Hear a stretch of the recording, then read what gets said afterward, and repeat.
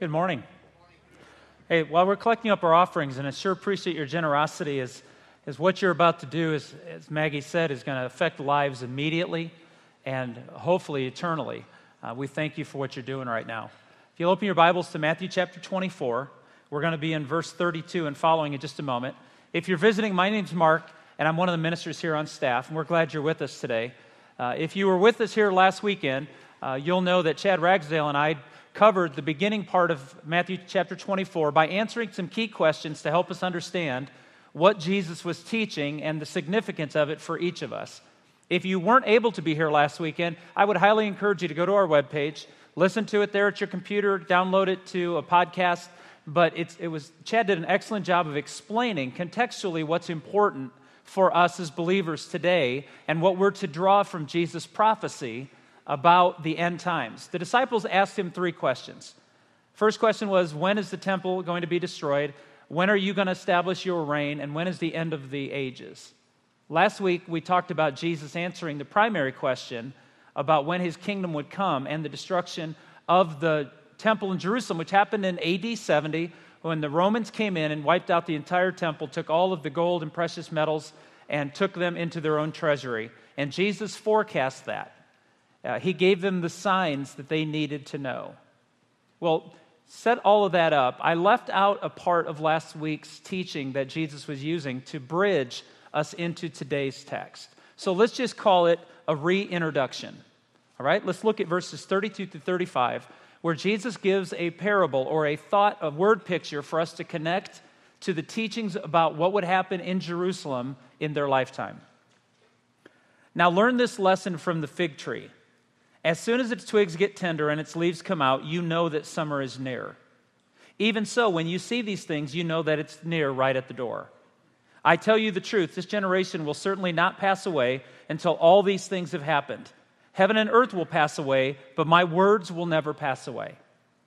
What we have here is Jesus bridging the first question answered by saying to them that in the spring, when you see the tree begin to blossom, that you know that fruit or the leaves of the tree are soon to come about. We know from nature. We see it all the time. When the weather changes in the fall and the trees begin to turn and the leaves begin to fall, we know that it's going into dormant season. In the spring, when the flowers begin to bloom and the rains come and the ground softens, and praise God, the snow and ice go away, we know that better things are around the corner. We know from nature that God has given signs of the seasons. Jesus said, like the fig tree, I have told you what's going to happen in Jerusalem, and I've warned you to prepare yourself for that. So when these signs begin to come, head to the mountains and don't be in the city because they will show no mercy. Historically, everything Jesus warned them and the signs that he gave them all proved accurate. Which is why we focus on verses 34 when Jesus says, I tell you the truth. This generation, in your lifetime, these things are going to happen in Jerusalem. Prepare yourself for them. Once again, the key verse that Jesus brought us last week was, the ones who stand firm to the end will be saved. Now, what's interesting is Jesus gives us small clues to answer the question, when will these things that you're talking about take place? Some of them he gave us clues and others he didn't. But the greatest clue he gave us was, trust me, my words will prove true. Now, we live in a world where because it's been thousands of years since Jesus was here, people are wondering and doubting whether any of this is ever going to prove true because it's been such a long time. Listen to the words of Jesus. Hold firm. Those that hold firm to the end will be saved. What are we to hold firm to? Our knowledge? Not at all. We're to hold firm to Jesus. So I want to ask you a question this morning as we get this thing ramped up. Can you trust that Jesus tells you the truth? Okay, half of you decided to respond. Let's try this again. It's church. Do you believe Jesus is telling you the truth? He says, I will tell you that heaven and earth will stop existing if my words aren't true. He holds it all together. And he's challenging each one of us to know that even when we don't have all the details, he's got it under control. It's an introduction to the fact that if you trust Christ, the one God sent, he will deliver everything the way he says. It's not about our knowledge. it's about his reliability. Keep that in mind today as he continues on talking to us about some new questions asked and some unique answers. First of all, our second point this morning is going to be, let's learn from history. Jesus gives us the history lesson that's helpful for us to understand the prophecy that he's walking us through at this moment. Let's begin in verse 36.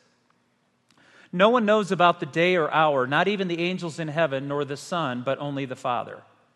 As it was in the days of Noah, so it will be at the coming of the Son of Man. For in these days before the flood, people were eating and drinking, marrying and giving in marriage, up to the day Noah entered the ark. And they knew nothing about what would happen until the flood came and took them all away. That is how it will be at the coming of the Son of Man. 2 men will be in the field, one will be taken and the other left. 2 men will be grinding with a handmill, one will be taken and the other left. Therefore keep watch, because you do not know on what day your Lord will come. But understand this. If the owner of the house had known at what time of night the thief was coming, he would have kept watch and would not have let his house be broken into. So you must be ready, because the Son of Man will come in an hour when you do not expect him. The Son of Man will come at an hour when you do not expect him. The Son of Man will come at an hour when you don't expect him. Jesus is saying something very prominent here to all of us. And he gives us a history lesson to understand it. But I need to give you a little bit of background. If you're using the New International Version this morning, if that's the Bible or app that you have open, and that's what I put on the screen, something significant is missing from verse 36. It's the Greek words that mean but concerning. And you say, so what? Well, it's important that that's there, because what Jesus has done is he's taken one conversation and he slid it over to a new conversation. It would sound like this. If you and I were talking about the St. Louis Cardinals, and I said, yeah, but concerning the Cubs, what I've done is taken a conversation I can't stand and put it on a better one. When I said, but concerning the Cubs, what I was saying is, in like to our conversation here, I want to go in another direction with the conversation. In the Greek, Jesus is saying, but concerning the things that are going to happen in the future, AD 70, within 40 years of his saying this, the destruction of Jerusalem happened. Now he says, but concerning the coming of the Son of Man, which is a similar but different topic. Shake your head if that makes sense to you at all, what he just did here. If you read your translation and that's not present in your translation, you can make a false assumption he's still talking about the same thing, and he's not. So that's the first little piece of background that helps us understand what Jesus is doing with the text. Please note in verses 36 and 42 that talking about this new subject matter, he says 2 very important things for us to know. First, no one knows the day or hour. Verse 42, therefore keep watch. It's an interesting thing. He says, nobody knows when it's going to happen, including Jesus, and we'll talk about that in a minute. But he says, but be ready anyway, which is difficult. One of the things I could not stand growing up in our home, I had a great home. My mom and dad loved Jesus. They loved us. They sacrificed for us. You know, my brothers and I fought constantly, but we loved each other anyway. But one of the things I couldn't stand is I'm the third of 4 boys. My little brother is so much younger than me that he really wasn't in the equation of the scene I'm going to set for you. But every now and then, when my older brother Steve was old enough that he could watch us, my parents would escape. And they would say, boys, we're going away, but they wouldn't tell us where they're going, and I totally understand that now as a parent. And second of all, they wouldn't tell us when they came back, and that drove me nuts. Because when my dad left the house, he would say to the 3 of us, here's some things I want done by the time we get back. Shake your head as a parent if you've ever done that to your kids. Shake your head if you should say, I'm sorry. My dad would go out and he'd say, hey, listen, I want the dishes done. Saturdays was always the day we stripped our beds and took it down. My mom did the laundry. We'd come up Saturday night. Our bedding would be on our bed, and we'd have to put our beds back together. My dad would go out of the house, and he'd say, your mom and I are going to go somewhere. We'll be gone a little while. I want the dishes done. I want the house swept, and I want your bed stripped. Now, one of those was really easy because I wasn't responsible for Steve or Scott's bed. I was only responsible for mine. But the other 2 drove me nuts because my dad never made assignments. He just said, I want it done. Did I tell you I was the third of 3? Guess who was going to do it? Now, if I wanted to wait around on principle to get my brothers to help me, what bothered me most is we didn't know when Dad was coming back because my brothers were gamblers. Steve would be like, oh, we got time. And then they'd come in the door, and the day of judgment was upon us. And it used to drive me nuts because my dad, instead of looking at his oldest son and going, you should have seen that this was done, all of us got drilled. I hated it. So I'm not really happy that Jesus won't tell us when he's coming back. Because he's told us what would be the signs of the destruction of Jerusalem, but he also would not tell us and could not tell us when he's coming back to set everything into perfection. Now, for some of you, you're bothered by what I just said because you're paying attention. Jesus didn't know something, and that bothers some Christians. It didn't bother Jesus. So let me ask you a real important question here. If Jesus is comfortable trusting a God who didn't tell him everything, are you? Some of us walk away from the Lord because we just don't know what he's doing, and I can't follow a God who won't give me directions. Jesus would disagree with you because he told his disciples, God has not even told me yet when he's sending me back. But here's what he wants us to know. It doesn't matter when I come back. It matters that you know I'm coming back. See, I knew my mom and dad were coming back. So a lot of the times I would do the dishes and I would do the vacuuming and I would strip my bed. And deep inside, I prayed they came back before the other guys' beds were stripped. I'm not going to lie to you. Because it just wasn't fair. But knowing Dad would come home, and honestly knowing that when Mom and Dad came home and things were done, it always ended up in a trip to Dairy Queen, I was willing to serve. But I hated the part that there were no assignments. We were all just to do the right thing in the time we had in front of us. That was hard. Then Jesus does something amazing here. He takes us to the days of Noah. And he equates his return, and it's very important that you get this. He equates his return to Noah's day. He said in Noah's day, God said there will be a flood that will cleanse the earth of all humanity, and only those who build the ark and get in the ark will be spared. And yet he says in the days of Noah, people went about marrying and doing business and living their lives and just enjoying whatever they wanted to do with their time and their resources, and Noah built an ark. And during all the times of the building of the ark, knowing that the rains would come, and when they came, I don't know if you've noticed this, but if you want to look biblically, when the door gets shut, the rain starts. And when the rain started, the first drop hit the ground, the door was shut, and there was no getting in the ark. In the days of Noah, people were hoping it wouldn't rain. And then it did. And when the rain started, it was too late. As a pastor, I have to be real honest with you. I'm concerned some of you are betting it won't rain today. In fact, you're hoping it doesn't rain today. Because like in the days of Noah, you're making fun of ark builders. You're not building an ark. You're not preparing to get in the ark. You're not following God's commands. You're simply living your life hoping that at the first drop of rain, you can start getting it together. And I want you to know biblically and historically, when the first drop of rain landed, the door was shut. God's telling us it's going to rain. And some of us are thinking, not today. This is the point Jesus is making. And some people have even taken verses 40 and 41 about 2 men in a field and 2 women working and one of them gone and the other. And we've created this pseudo-biblical doctrine because it's not biblical. And we've called it the rapture. That there's going to be this period of time before Jesus comes back that he's going to sneak in and take all the Christians away and leave all the heathens. Well, truthfully, you can't find the rapture in Matthew 24 unless you're looking for it. Because the example he gives is more about the days of Noah than it is about the future. He says, and notice, in the days of Noah, it wasn't the good that were taken away, it was the bad that were swept away. So you can't even draw that conclusion here. Now, I'm not against people who believe in a rapture. I personally don't because I can't find scripture for it. But I understand why people teach what they teach. If you take these 2 verses out, it's really prominent. If you leave them in the story of Noah, it actually is antithetical. Because it was the bad that were taken away by the flood, not the good. And I don't know anywhere in the scripture about a silent return of Jesus. In fact, what I love is it says there's going to be a trumpet sound. That doesn't sound silent to me. That sounds awesome. That sounds like every promise he's ever made is going to be kept. And see, the truth is, as a pastor, I'm not trying to be a smart aleck, but I need to tell you what the Bible does say, not tell you what you want it to say. He's comparing these two verses in the story of Noah.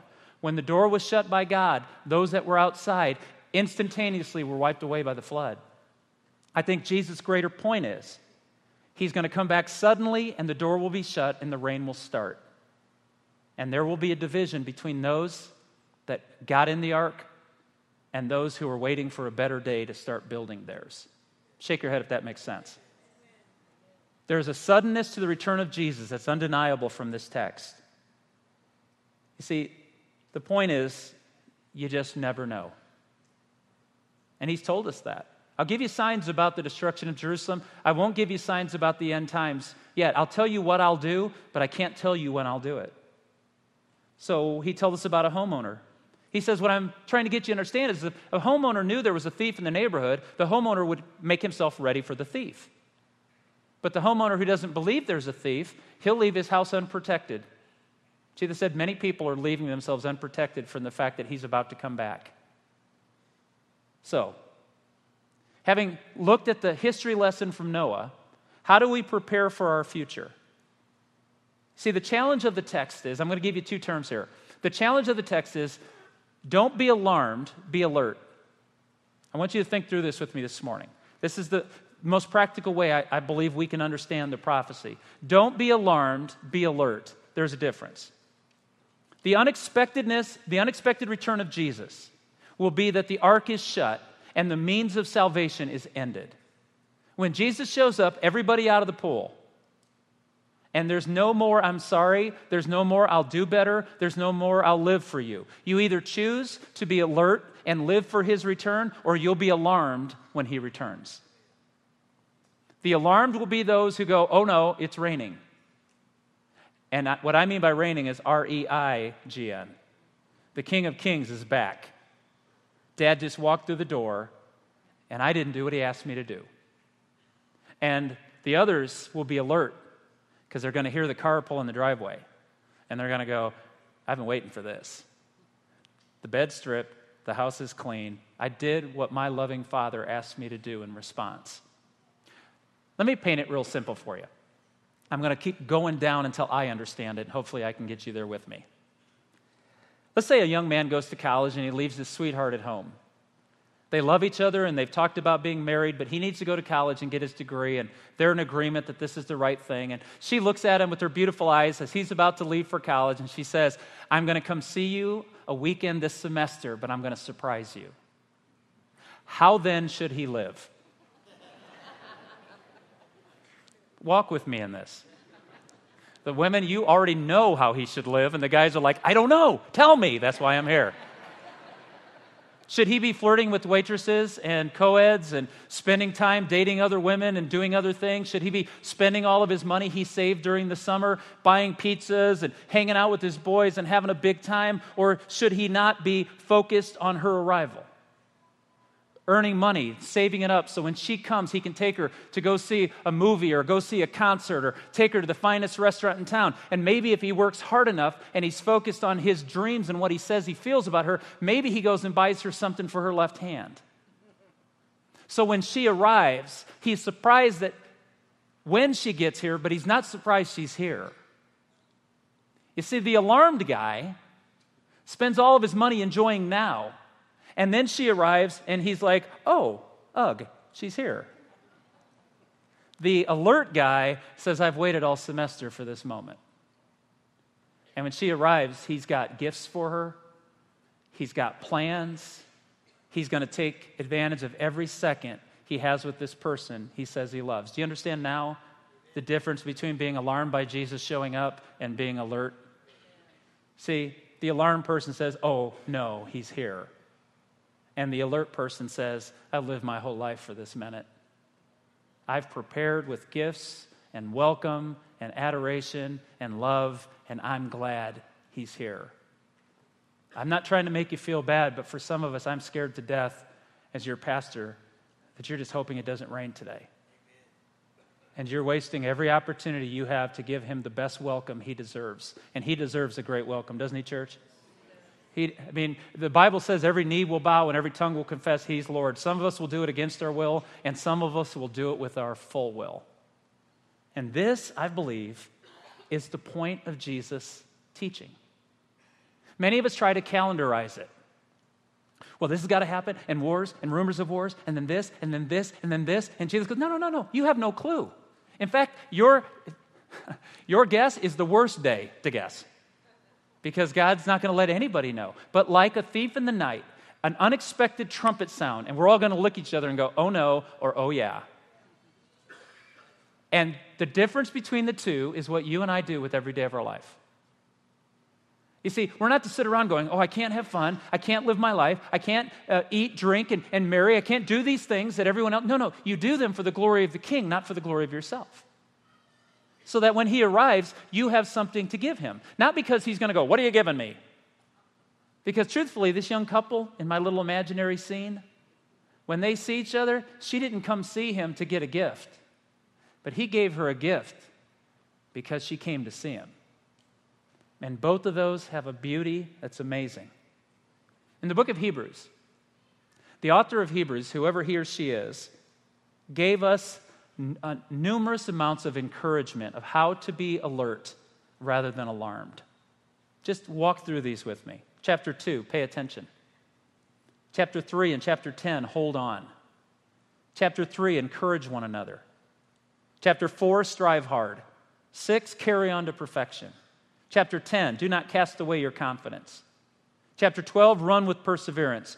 Endure hardship. See to it that you do not refuse. You see, living focused on His arrival is the call of every one of us who believes He's coming back. Because if you live not preparing for His arrival, it's because you don't believe He told you the truth. See, the reason I pressed you this morning a little bit to answer my initial question about do you believe Jesus is telling you the truth is because many of us believe Jesus is telling the truth and it hasn't changed a stitch of our lives. And that's a dangerous game to play. This passage tells us, be very, very careful that you're not alarmed and surprised that I kept my word. And we should live aware that He'll keep His word. Micah chapter 6, verse 8, the Old Testament prophet wrote beautiful words. He has showed you, O man, what is good, and what does the Lord require of you?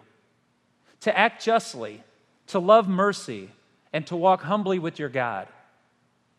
I'm here to tell you, I believe Micah 6:8 is the verse that each one of us should memorize. If you don't already know it by heart, memorize this and ask yourself today, have I loved or acted justly, loved mercy, and walked humbly with God? Because if you have, you are ready for His return. But if you don't, then you're hoping it doesn't rain today. Because rain means you're in trouble and that the ark is shut. Jesus closes His teaching in verses 45 through 51 with an example. It's a harsh example. Who then is the faithful and wise servant whom the master has put in charge of the servants in his household to give them their food at the proper time? It will be good for that servant whose master finds him doing so when he returns. But I tell you the truth, he will put him in charge of all of his possessions.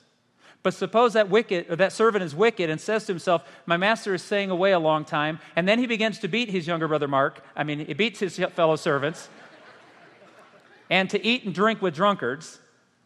The master of that servant will come on a day when he does not expect him, at an hour he is not aware of. He will cut him to pieces and assign him a place with the hypocrites where there will be weeping and gnashing of teeth. I don't think he's playing. How about you?